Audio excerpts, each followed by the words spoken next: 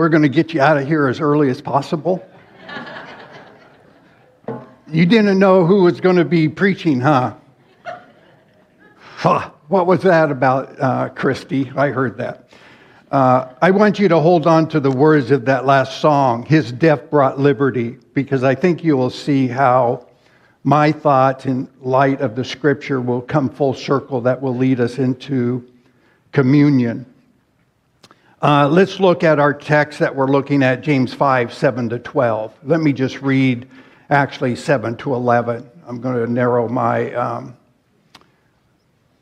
comments here, 7 to 11. Be patient, therefore, James 5, 7 to 11. Be patient, therefore, brothers, until the coming of the Lord. See how the farmer waits for his precious fruit of the earth, being patient about it until it receives the early and the late rains. Verse 8, you also be patient. Establish your hearts, for the coming of the Lord is at hand. Do not grumble against one another, brothers, so that you may not be judged. Behold, the judge is standing at the door. As an example of suffering and patience, brothers, take the prophets who spoke in the name of the Lord. Behold, we consider those blessed who remain steadfast. You have heard of the steadfastness of Job, and you have seen the purposes of the Lord, how the Lord is compassionate and merciful. You know, God, just help us. Help us to have eyes to, ears to hear and eyes to see. We invite you to dig down deep into our lives and make the application of your word this morning. This morning, we will look at the value of suffering. You came out 9 a.m. for a topic such as this. The value of suffering. The reason, the ultimate goal, is that it will increase, as we think about the value of suffering, it will increase our willingness to enter into patience when we face it.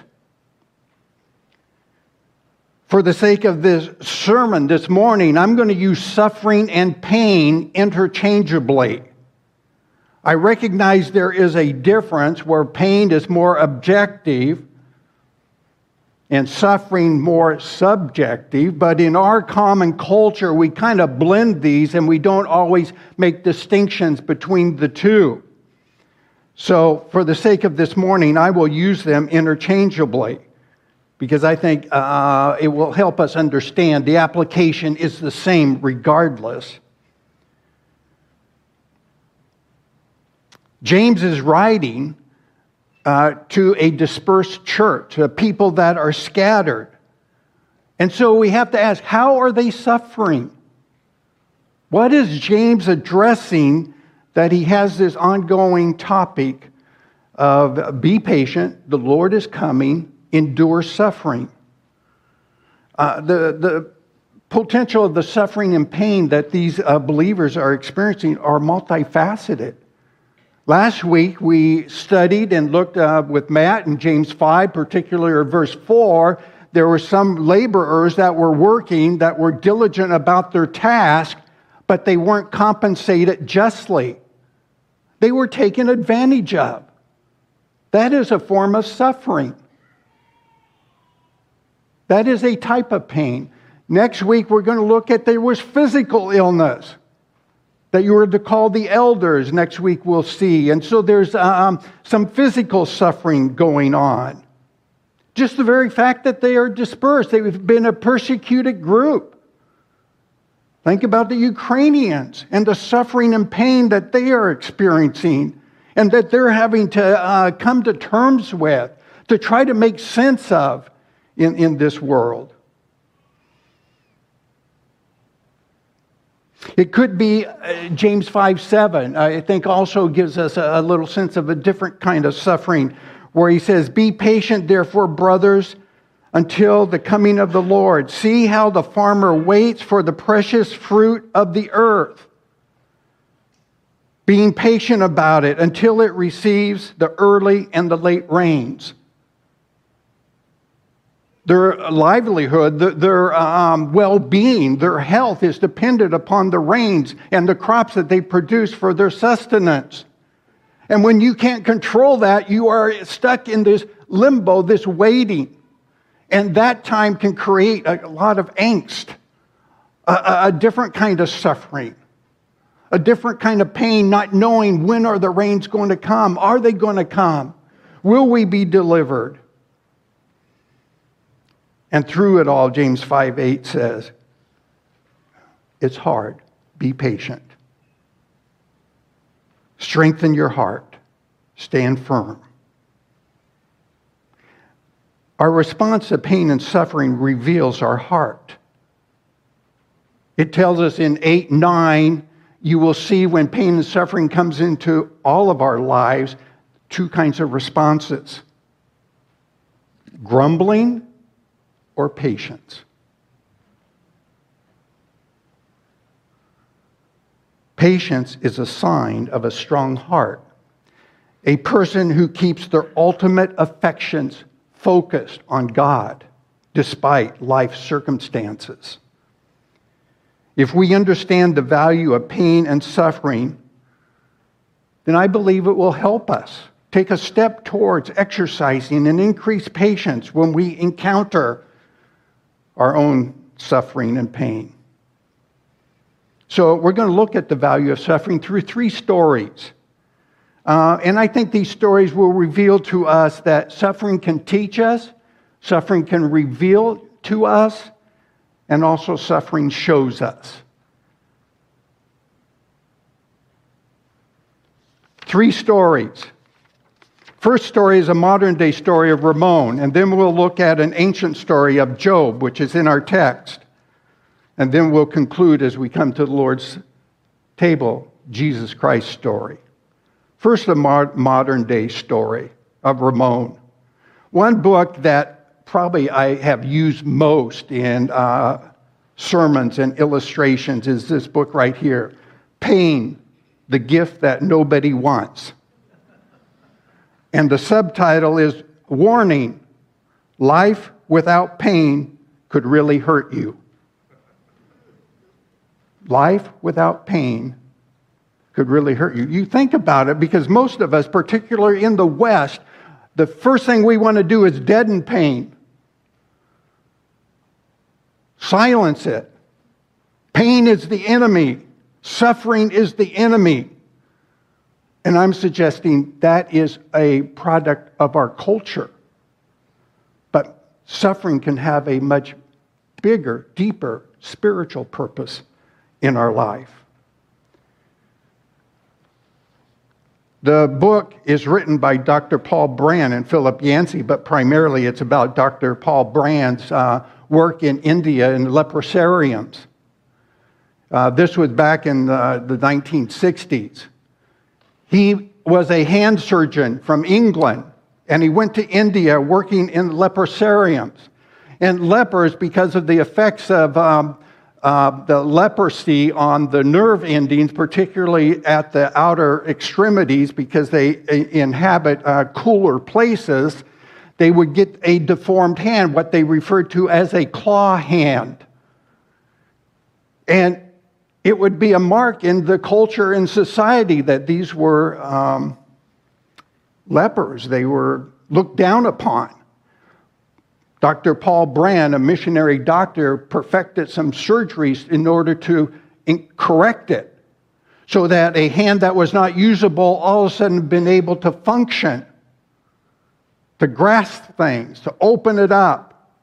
But with that came another problem. As they were able to start being more free to engage in culture and society and work, they started harming themselves and hurting themselves because they lacked feeling in the outer extremities. They really noticed this in the leprosarium because they would sleep. The lepers who occupied the leprosarium would sleep there, and then in the morning they found all of these sores and raw wounds, and they couldn't figure out what was going on. For the longest time, they had the reputation that it was the rotting flesh disease, and they didn't know what was going on. Well, they decided they would have a guard watch during the night and see what's going on. That at night when they go to bed, and then in the morning we see these signs. What they discovered, that rats in these low-income leprosariums were coming out and actually nibbling on the flesh of their fingers, and they would not feel it. So they devised ways to counter this. Rat traps. But the most effective was a special breed of Siamese cats that were real ratters that would go out and get them. And as long as they were there, it would alert them. And now I want you, that's the backdrop to the story of Ramon, and I'm just going to read a short section here. One weekend, Ramon asked permission to visit Madras to spend a holiday with his family. I want to go back to where I was rejected, he told me, speaking to Dr. Brand. Before, when his fingers had drawn into a claw shape, people had treated him as an outcast. Now, with limber hands, he wanted to try out his new identity in the great city of Madras. We reviewed all the dangers that he might encounter, and Ramon excitedly boarded the train for Madras. He returned 2 days later, a pathetic, forlorn figure, a different Ramon than we had ever seen.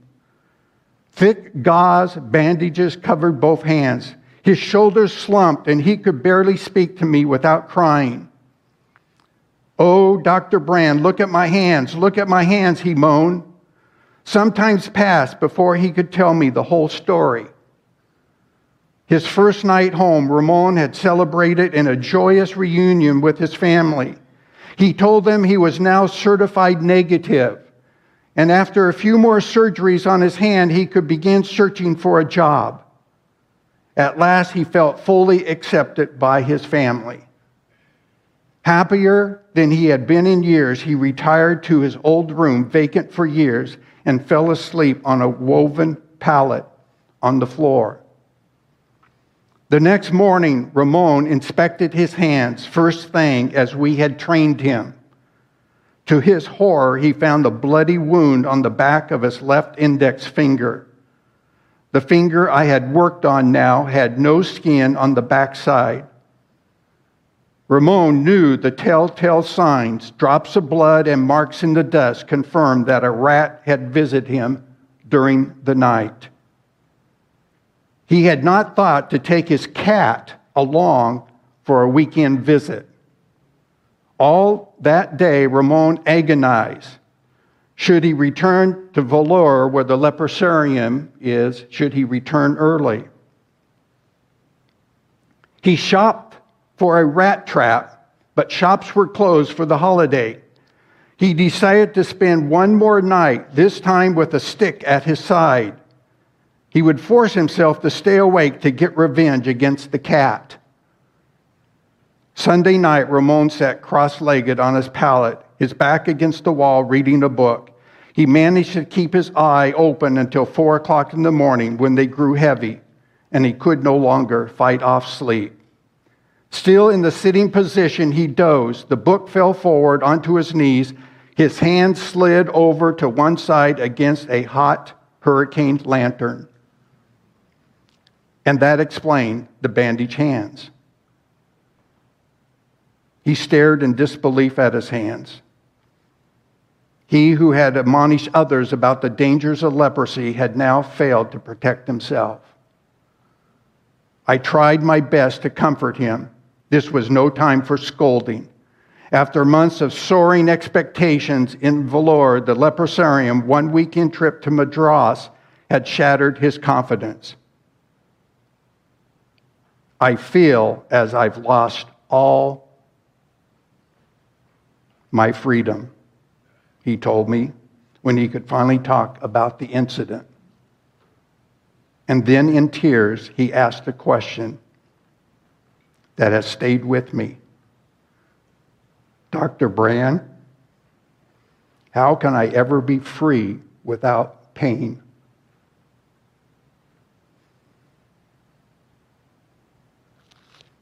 How can I ever be free without pain.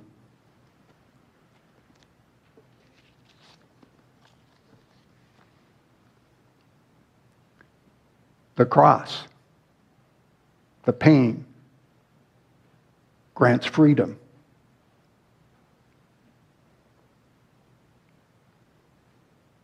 How can I ever be free? The value of suffering and pain is that it frees us. But what does it free us from? Let's look at Job, an ancient example. Think about Job. In Job 1:1, we see that Job was blameless. Job was doing everything right. In Job 1:9-11, everything's going well for Job. And then Satan comes to God. And Satan says, God, I know what's going on here. Stretch out your hand and touch everything he has, and he will curse you to your face. See, Satan is saying that, yeah, when there's no pain and suffering, Job is in sync with you. But when pain and suffering comes, watch what will happen. Satan is saying no one serves God for just who he is, period, his being. They serve him because what they want to get out of God. Two radically different pursuits. Pain and suffering helps clarify what our faith is in. Is it in a person? Or is it in a thing, an idea, a concept, a cause? Or is it in a person? Job's response to pain and suffering, it wasn't a magical thing. It wasn't what we want when we have pain and suffering. We want that quick fix. It was not that at all. We see Job had to struggle with this just like you and I will have to, because we don't like that path of pain and suffering. It came through struggling with it. We see in Job that he makes statements like, "Cursed is the day I'm born." Miserable the counselors that came to him and tried to provide direction. He protests to God. But as dark and as difficult as pain and suffering can be, this sermon is not to make light as though it's easy. Through it all, Job never renounced God.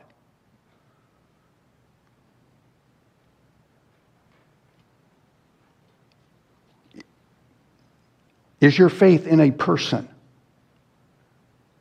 Suffering and pain will help you clarify what your faith is in.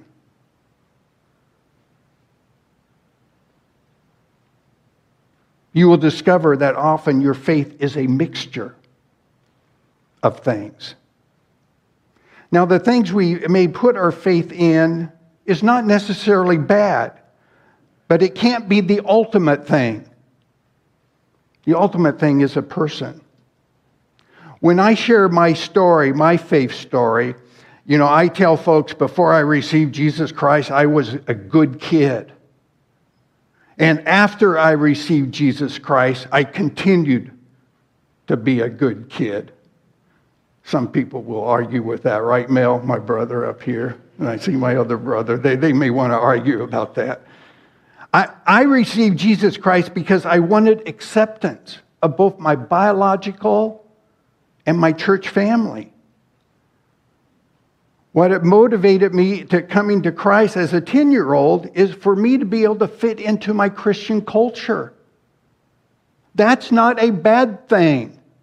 That is leveraging a positive influence for something greater, long term. That's good. However, pain and suffering as we go through life will purify that faith. It will help you recognize what your faith is in so that you can direct it more clearly to the one and only God that is eternal. We are weaned off lesser motivations of faith and it's replaced by God Himself alone. See, pain and suffering will reveal to you patience or grumbling, greater clarity of what it means to be a follower of God, a healthier follower of God because you are gaining clarity. It's an important tool. It frees you from faith put in lesser things for the ultimate person. We see that Job's 42:5, this great declaration. I have heard of you by the hearing of the ear, but now, a result of the pain and suffering that came into my life, Job says, now I see you. Annie Dillard, an American author, wrote this: you do not have to sit outside in the dark. If, however, you want to look at the stars, you'll find that darkness is required. Pain and suffering can help you see and know God with much greater clarity.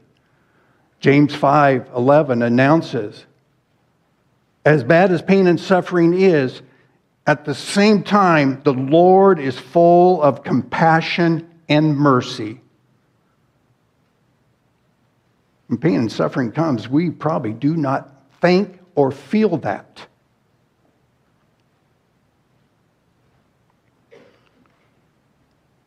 The value of suffering, though, it helps us to see God more clearly, that God transcends all of these earthly circumstances that overwhelm us, that start to skew our perspective of who God is.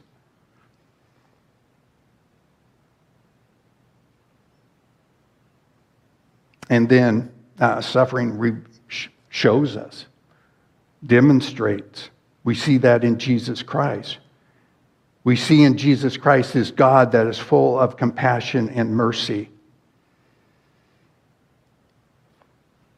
Pain and suffering teaches us what love looks like, what compassion and mercy looks like. In our wedding vows, often there are these lines: do you take this person to be your lawfully wedded husband or wife through richer or poor, through sickness and in health, till death do you part? In essence, it's saying, are you willing to suffer, to experience pain, to take on pain on behalf of another? Suffering is valuable because it teaches us what it means to love another person. God's compassion and mercy is seen by His suffering, His pain upon the cross and His death. That's the amazing thing, is how this miraculous God can take something as despicable as a criminal's death on a cross and draw out of it beauty. How God takes death, suffering, pain, and draws out of it something beautiful. We need to be mindful of that. I want to read just a section of Isaiah 53. We often refer to it as the suffering servant as our lead into communion, as we reflect on particularly the pain and suffering of Jesus Christ on our behalf, that reveals, that shows to us His compassion and mercy. as a backdrop. And then we'll come to communion. We got a table in the back. We got two up here. This is where we sometimes call it self-serve, where Christy and her friend will be up to lead us in worship or play a backdrop of music. You can take your time, come up, take the elements. The bread represents the body of Christ that was broken for you, and the grape juice, his blood that was sacrificed on your behalf. So think about that suffering and pain that came at his expense, but it has provided you freedom that you don't have to stay in a posture of grumbling during times of suffering and pain, but you can choose patience. So reflect on this great God. So if you're a follower of Jesus Christ, when we come to communion, you are invited to come to get the elements that represent the body and sacrifice of Jesus Christ. And then either go back to your chair, do it individually, as a family, as a couple, go in the hallways, whatever. I'll come up here and conclude us, and we'll be free to go to the one service there at the grandstand. Okay, let's just close our heads and ponder these words from Isaiah. The suffering servant foreseeing the coming Messiah and how he is described. It's not what you would have expected a Messiah would look like. He was despised and rejected by men. He was a man of sorrows. He was acquainted with grief, and as one from whom women would hide their faces. He was despised. We did not esteem him at all. Surely he has borne our griefs. He carried our sorrows, yet we esteemed him stricken, smitten by God and afflicted. But he was pierced for our transgressions. He was crushed for our iniquities. Upon him was the chastisement that brought us peace.